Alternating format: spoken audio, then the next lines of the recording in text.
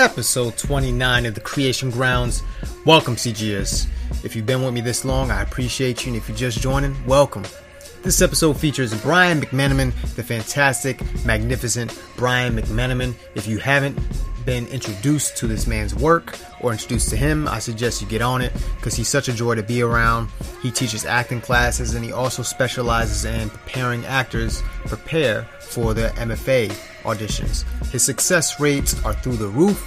People are getting into the programs of their choice left and right, and this guy has so much to offer. He's a Yale grad, so he knows his stuff. He also is going to talk about in this episode how to break down a character, how to prepare for MFAs, basically what he sees actors go through in terms of their preparation and the top 3 mistakes they make. We talk about his stint on Gotham as Clayface and a lot more. So enjoy this episode with Brian McMenamin.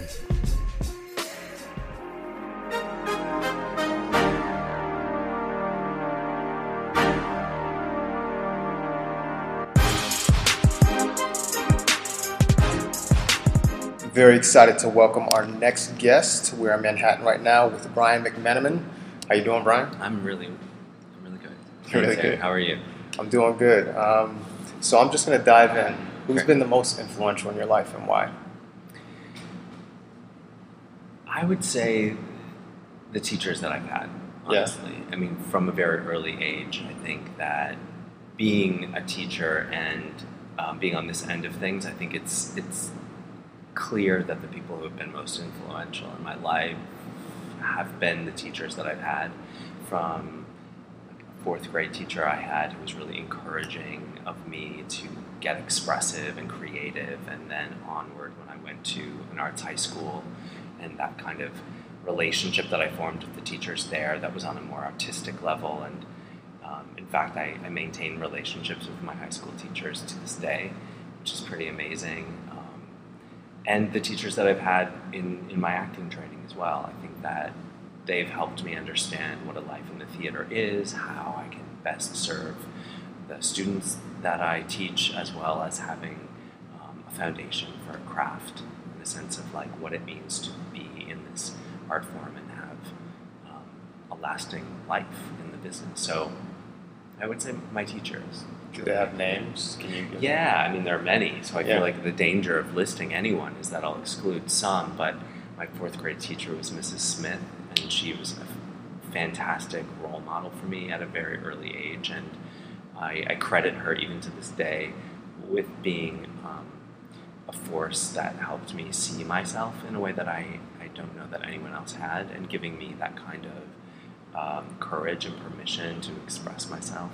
I did this like expressive dance in her classroom, and she was so positive about it, and I think no one had ever sort of said, yeah, you can have you can take up space, and this is a place for you. And you know, there's a lot of ridicule and bullying and that kind of stuff that you have to overcome, so I feel like she gave me something really powerful to hang on to. Gave you that strength. Yeah, it's so important for all of us, and I think one of the reasons I say influential is because they've influenced me in a lasting way. Yeah. And then I would say my high school teacher, Barbara Morin, who I'm still in touch with, really helped me understand this as an art and not necessarily just something that is enjoyable, but also has repercussions for the world around us, and a responsibility, and how to serve, and what the craft of acting is. And I had fantastic teachers at Boston University where I studied acting, and Bill Lacey is one of them, who really gave me a love of Shakespeare and a real sense of its history, and how to own that language and not apologize. I would say Ron Van Loo was a huge force in my training as an actor and as a role model. Vivian Benish, who I worked with at Chautauqua, remains a huge role model for me. She manages to not only have a life as an actor, but as a director, as a teacher, as an artistic director. Austin Pendleton is another role model of mine. A legend. Yeah, a legend, and so humble. Yeah. And creates such a foundation of humbleness in his work and in the room that he creates as a teacher certainly taught me about what it is to teach and to act, and that's stayed with me, and I think of him very much as a role model. Who else? Evan Yanulis, who has raised the bar for what it means for me as an actor to be responsible to character and how to be in service to a play and a director, and then really honestly, anybody who has ever taught me, I feel like I take away something and I store it. And I think what we all do is find something that we can attach ourselves to in terms of usefulness, and then let go of the other stuff. And so in my own relationship to acting and in my own teaching, my own directing, it's really hard to say where any of it is coming from at this point. Certainly there are memorable moments where these teachers have handed me some gem, and I can remember those, but overall it feels like I've been so fortunate and privileged to have such a foundation underneath me, and that has led me to be the person and artist and teacher that I feel like I am today, so I feel really lucky. They have lasting impact, man, because you're taking what they taught you and you're teaching everybody else, and we're grateful to Miss Smith and all those people who helped create you who you are. Would you say that what was the day that you realized that you wanted a life in the arts? Was it Miss Smith, or was it that dance expression? I think there was something that happened when not only did she give me that permission, which is so crucial, I think, to someone young who is looking for a door, and that door opens and you walk through it. I think she opened the door, and the next thing you know, I found confidence because of it. And so I would say it was around then, and then gradually over the course of my life, more and more permission. Anytime I feel someone has opened a door to me, whether it's as a teacher, an actor, a director, given me a job, or created space for me to do something. And I would say also the students themselves. It's so humbling to have students show up to be taught by you. I don't know how to explain it, but that's an inspiration in itself and a great responsibility, which I take super seriously. Yeah. Tell me, so you're from Minnesota, right? Mm-hmm. Tell me about the day. Tell me about the day that you left Minnesota and came to the East Coast for the first time, whether or not it was Boston or New York. It was to leave home for the first time, actually. It was a summer program when I was 16. That was transformational to me, and one of the reasons I value summer programs so highly is that it's a sample of getting out of your comfort zone. So I went to Chautauqua, which at that time was led by Becky Guy, who is now a friend of mine at Juilliard, and that experience of getting on a plane and going and meeting people from all over the country and having a chance to learn about myself, really, in light of others, was hugely transformational, because I didn't sort of know what was beyond my small town. And so I remember that being like, wow. And then just to have exposure to people from New York City and Pittsburgh and different ways of living, and that. And then when I did go to BU for the first time, it felt like I had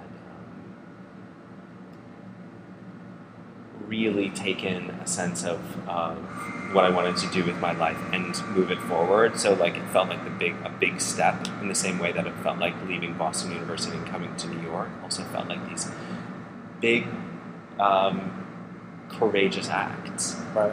And I've been in New York for over 20 years, and that is pretty remarkable to me. I feel like it was gradual steps to this city, but looking back, it was a big deal at the time. See, tell me. So you left BU. Did you go to grad school immediately right after, or did you wait a couple years? I didn't go to grad school immediately. In fact, I didn't even know grad school was a real thing when I graduated from undergrad. I had no interest in it. I was determined to have a life as an actor in New York, so I moved here. I luckily came with my equity card because I was fortunate enough to do my first professional show while I was finishing my last year at BU, which was pretty remarkable. And it was 6 years between when I first got to New York and when I left it to go to Yale. So the first 3 years were me exploring what it means to be an actor in this town, and really finding my feet. And then I auditioned for grad school 3 years in a row, so it took that long. Oh, wow. And, it wasn't immediate. Well, you got to Yale, which is amazing. What was that audition experience like the third time? What was the most memorable audition experience at Yale for you? I think it was certainly the end of the day callback for me. And I think about it as a surrender to the teachers that I was working with in the room, meaning it left the feeling of it being an audition and what I had become accustomed to thinking of auditions as, which were these opportunities to impress. The thing I remember about the audition at Yale was that it became less about that and much more about working together, and that we were collaborating. So I was working on a speech, and they were very much opening doors for me to step through them, for me to give over in their hands. And I remember that being a choice.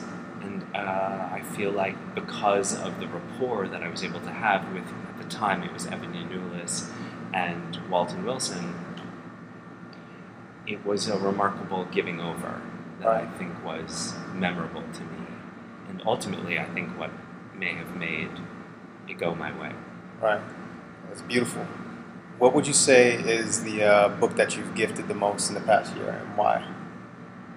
It's funny because I have a 4-year-old, so the books I've been giving are to other parents, and they tend to be children's books. But one book that I really like is called Tango Makes Three, which is about these two penguins.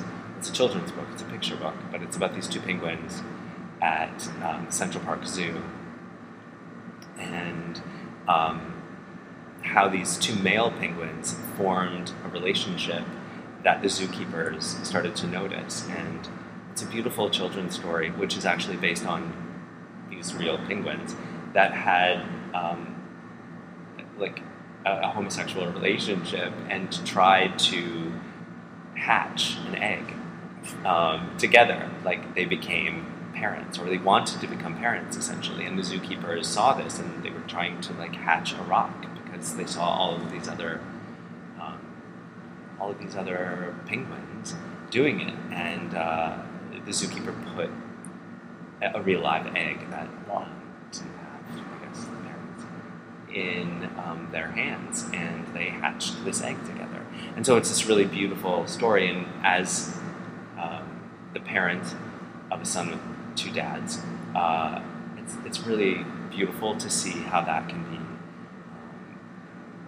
exemplified in a storybook. Yeah. And so I've given that book a few times this past year, and so I encourage people to check it out. Do you know the author? That's Peter Parnell. Peter Parnell. If you can work with any actor, dead or alive, who would it be and why? There's been a lot of actors, so it's difficult to think. Alive or dead? Dead, I would say it would be so fun to work with and or just see somebody from Shakespeare's company, Richard Burbage, and to get a sense of maybe what that looked like and how the performances of that time differ from the work that we do now and what we appreciate, to get a sense of the original sort of the original, how would I say that? Like the first performances of some of these plays in the hands of Shakespeare's company. In the same way, like, wouldn't it be amazing to see Moliere like work on his own stuff at the time?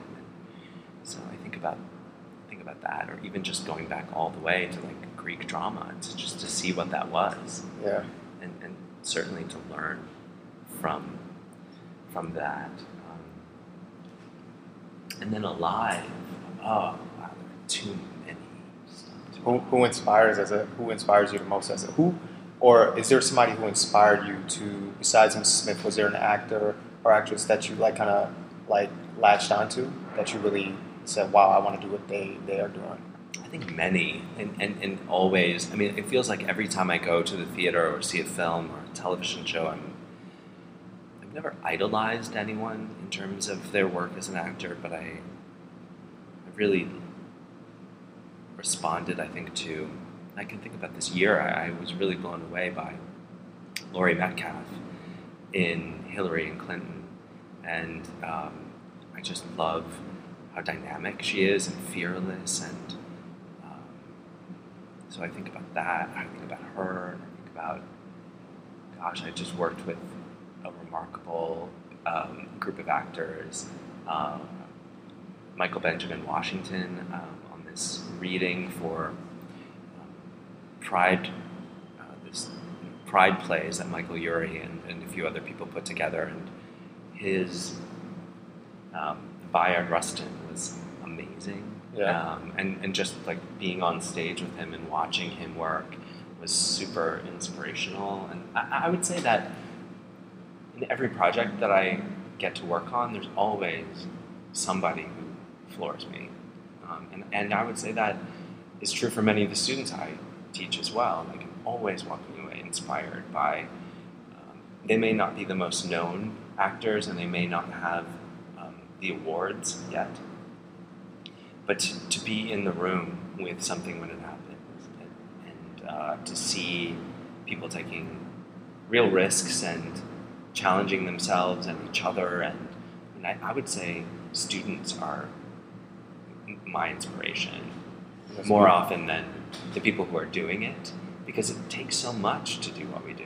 Yes, it does. And I think when we see somebody up there doing it, we don't necessarily know what went into that. Yeah. So I would say that. So you teach a scene study class. Mm-hmm. What would you say? What's the key, if there is a key, to breaking down a scene or a character for somebody who might be in Minnesota right now that's listening, or somebody who doesn't really necessarily have the access, and they want to act? What would you say is the key to them studying the craft or breaking down a scene or a character? What's the foundation of that? Well, I wish it could just be one key. I wish it could be as simple as that. And I think part of it is knowing yourself ultimately can lead you to the best craft. And I also think that one of the common traps that I think we all fall into is that it's not what it looks like. It's not about what it looks like to others that is our gauge of success. I think too often we're interested in, is this looking like the thing, rather than is this responding to, and is this having an effect? Meaning, are we living truthfully under the imaginary circumstances? Are we being true to the work of this writer and how we can find ourselves in the work before we've decided to depart from ourselves to find character? What do we bring, and how can we bring that forward through a unique and authentic expression of this character that no one else can do? So I think that authenticity, that sense of ownership, that sense of permission, and always zeroing in on the inspiration that we have as actors to respond to, which is the play. Right. The writer's genius is to put something on the page that then needs us to live through and to bring to life. Tell me the story how you created Clayface and your experience working on that show.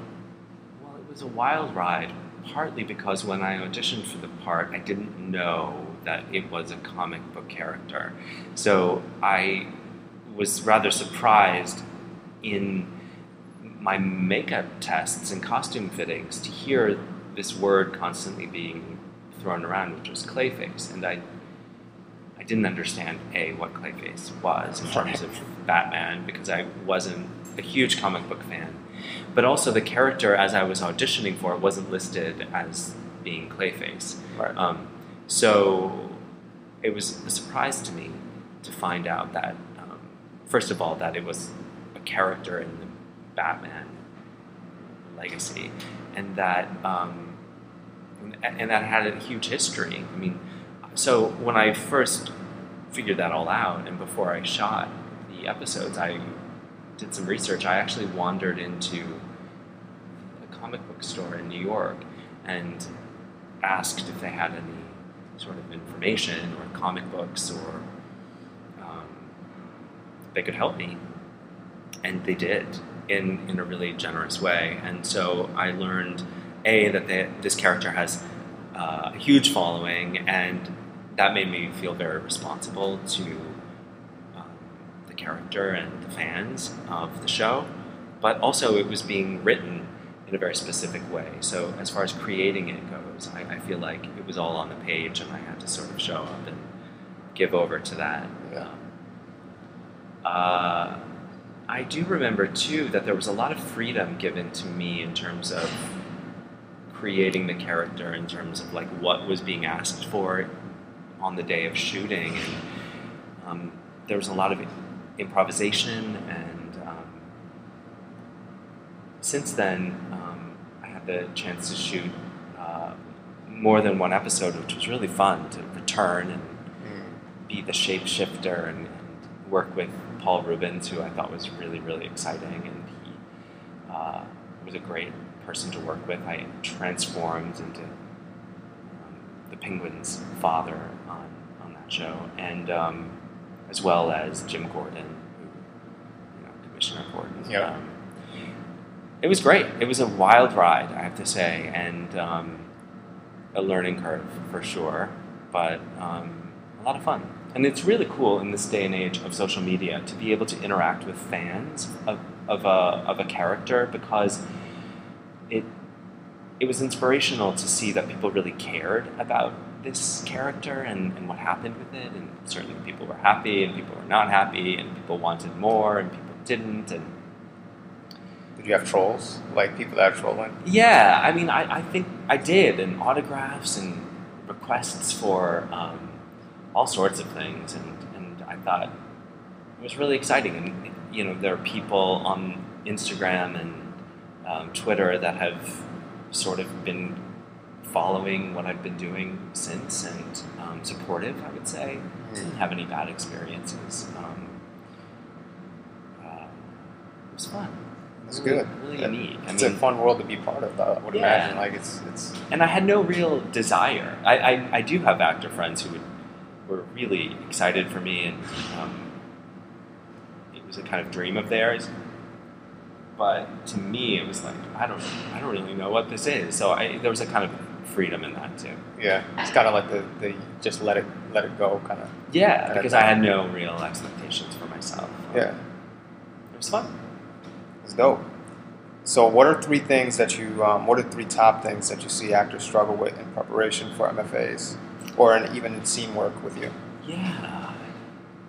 Well, I think with MFA programs and auditioning for those programs, it tends to be, I would say, one of the things that people think about, and I wish they wouldn't, is about what they're looking for. It makes sense that you would want to know that. Unfortunately, what happens is that you start to think about what they want, you start to imagine things that are not true, and you start to sort of diminish yourself in order to fulfill some expectation of what you think they want, right, without that real knowledge.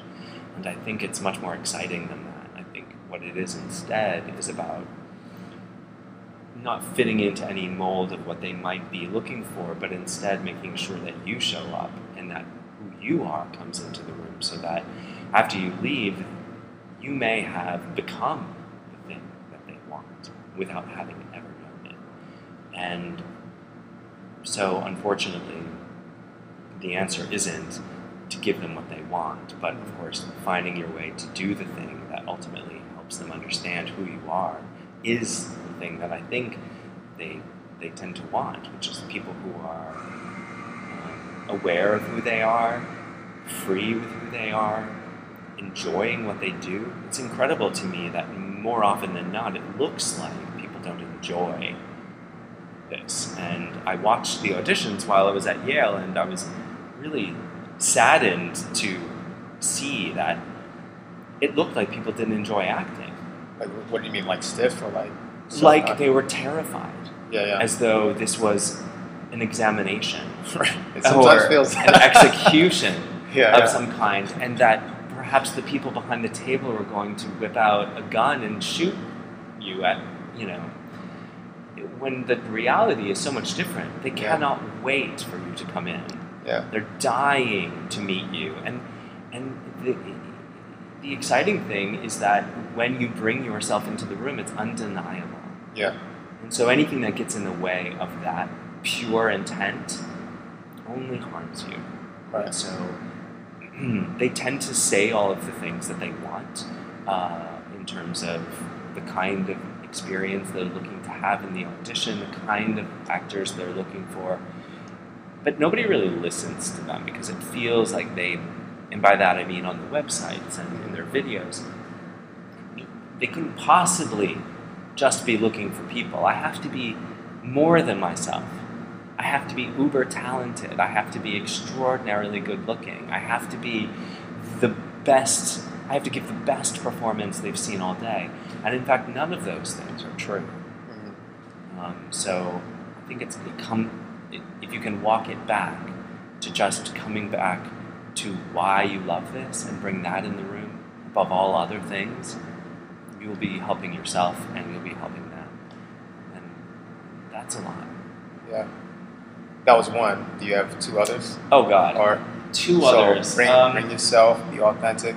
It could just be if that's the big thing, too. I think that is the biggest thing. And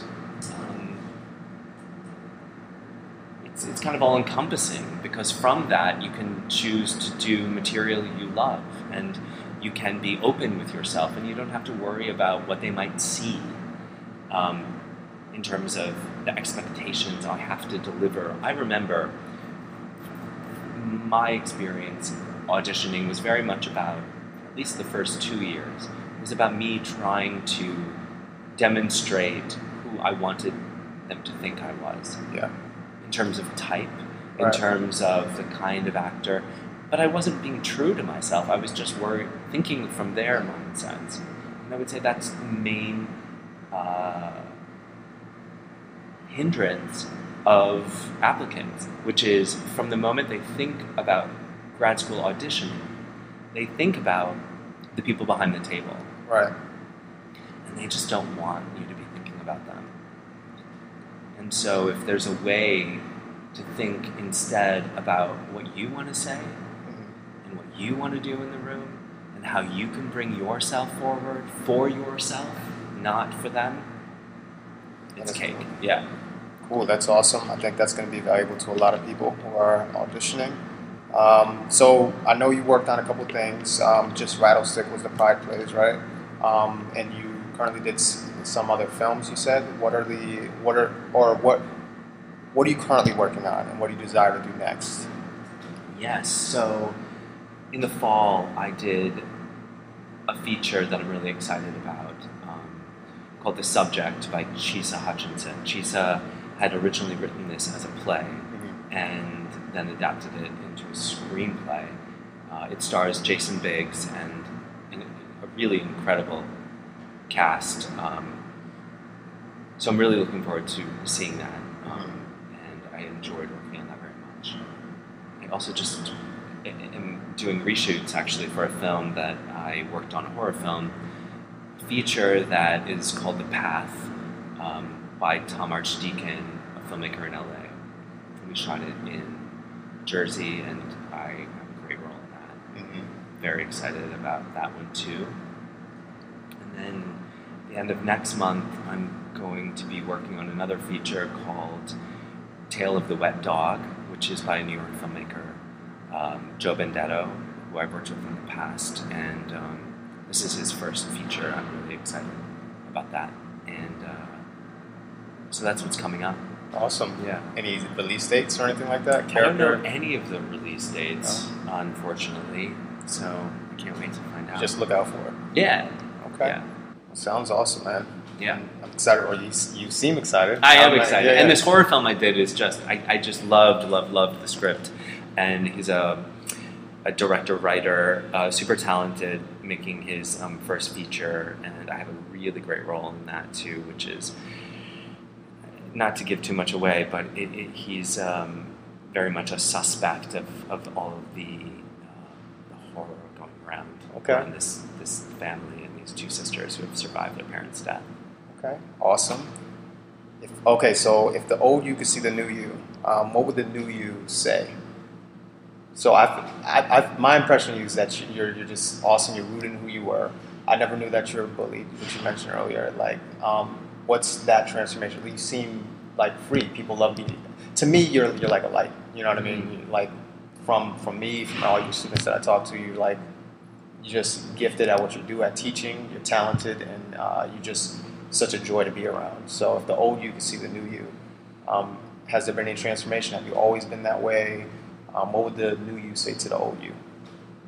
Wow, thank you, first of all. That's really nice to hear. And sweet of you to say. I don't... It's funny, I was just at home back in Minnesota this week, and my mom collects everything, and I left behind a lot of stuff that I think I had collected over the years. Newspaper clippings, photographs, just memorabilia. And I wrote this rather, I think it's hilarious, but I wrote a letter, or a biography of myself. It must have been an assignment in the third person as a freshman in high school. So I had to write a biography about myself, and then part of it was about the future, what's going to happen with Brian McManaman, which I thought was really funny. But what's cool about it was that I was really able to get a view inside where I was at the time and what my own sort of hopes were. Mm-hmm. And I was proud to see that much of what I had hoped to do, I am doing. And I think that's a privilege and such a thing that I wish for everyone. And I know that's not the case. My grandma, actually, she passed away last year, but she was a huge source of inspiration for me, mainly because she had such an incredible light and spirit and soul, and really, I feel like was an entertainer, but never got the chance to be. Because of life circumstances. It takes a lot of courage and a lot of people have to encourage a life in this business, meaning there's often a lot more discouragement of the life of an artist than there is encouragement. And I think my grandmother was a huge source of encouragement, so I would credit her with kind of giving me the thing you call that light.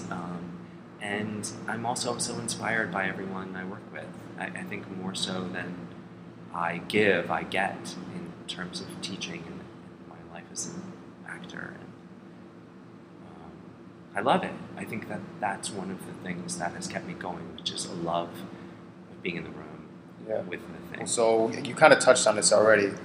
So it might have already been answered. What drives you to give back and teach students? I feel like you've answered. Mm-hmm. What have you learned from teaching that has helped you in your own craft?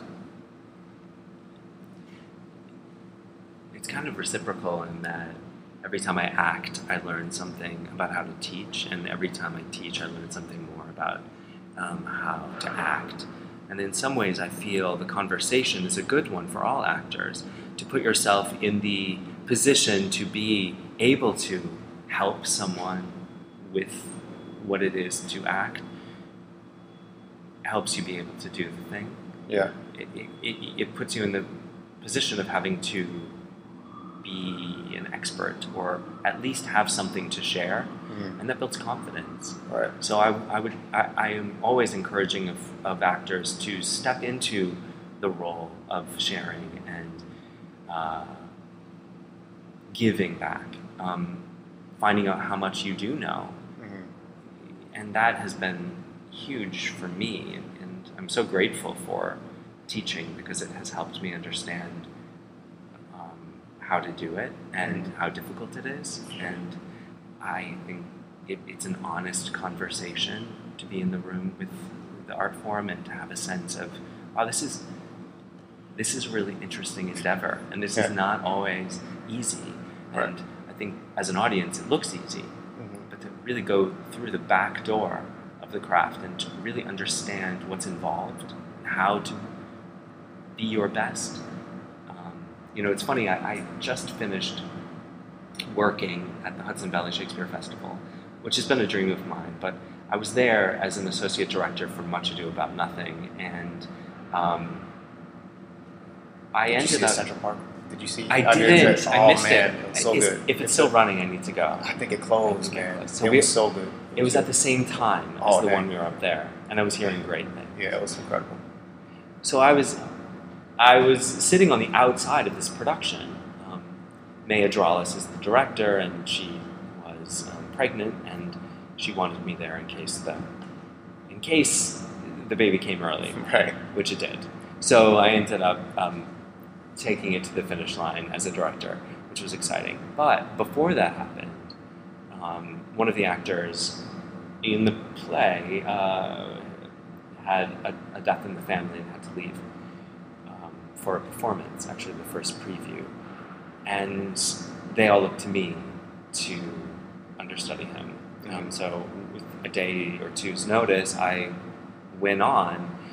And it was a remarkable experience because I had been on the outside of it, in the sort of behind the director's table for such a long period of time, for many weeks. And then to be on the inside of the play and to see it from that perspective was maybe one of the more enlightening things that I could have experienced, because the nature of a director, of a team, is to be on the outside, and the actors are all very much experiencing something. So to experience something that I had been viewing helped me really understand it, and I think that's often what I'm discovering as an actor and as a teacher. Right. To do both is so important, because if you're only viewing it from the outside, you forget what it takes to do and what the experience of an actor is. Right. But to be on the inside, and then never to be on the outside, meaning never to have the experience of translating how to get this play from the outside to life, is difficult too. So I kind of think it was this extraordinary sort of sublime experience to be able to be in a play that I had worked on from the outside, and to see it from that angle was really cool. It's cool. What drew you to specialize in MFAs? MFAs, teaching MFA acting? Well, that's a really good question, and it's been quite the ride. I mean, I never had any intention of being a coach at all, and only because I graduated and I was on a panel at the Public Theater for the Shakespeare Lab at the time, there was an interest in what MFA programs were. So a friend of mine who worked at the Public brought me there to, among other people, to discuss what happens at an MFA program and why it might be a good option for some of the actors there. And it ended up that I had so much to say. Yeah. I also learned so much the hard way in my experience of auditioning for the programs. Meaning by the time I got in, I had so much knowledge about how to go about it in a way better than I had. Yeah. And then while I was at school, like I said, I watched the auditions. And then since then, I've had the privilege of being on the inside of some of these institutions and having the chance to teach there and to direct. And so I've really seen it from every vantage point, as an applicant, as a student, and as a teacher. And so I feel like because this remains a thing that actors are very much interested in, seeking more training, that if I can be of any help in helping people achieve that thing that is so valuable to me, certainly my time at Yale was extraordinary, and I have such admiration for these institutions. So if I can be of help in helping people demystify this process and to really get a sense of what they can do to best position themselves to succeed in this, I have no choice but to help. I feel obligated in that way and compelled to. Well, we thank you. I personally worked with you last year. I'm very happy with my results, and I hear the same thing from all the other students. So if you're listening and you haven't worked with Brian McMenamin, check him out. How can people sign up for your scene study class or your MFA audition classes? I guess they can go to my website. I have like a form they can fill out there and to stay in touch with me and just let me know that you're interested. And I tend to have auditions for classes usually in the fall and in the spring. Okay. And coaching always on an ongoing basis. So, yeah. What's that website? Just Brian McMenamin? Yeah, it's brianmcmanaman.com. You'll find it. I got it. I ask all my guests this. When you think of the word creative, who's the first person that comes to mind and why? I would say my son. He's 4, and his imagination is limitless right now. Right. And his ability to create and be creative without any expectation for societal norms, it's a beautiful thing to watch. Yeah. Awesome. Where can people connect with you? I mean, I guess they can connect with me on my website, and also I'm on Instagram and sometimes Facebook. Yeah, I have a Twitter thing. I'm on Twitter. I don't tweet much, but I follow Twitter. I just don't often. I'm not very big on the output there. Okay. Well, it's been a pleasure. It's been valuable. Thank you. Thanks for having us. Sharon.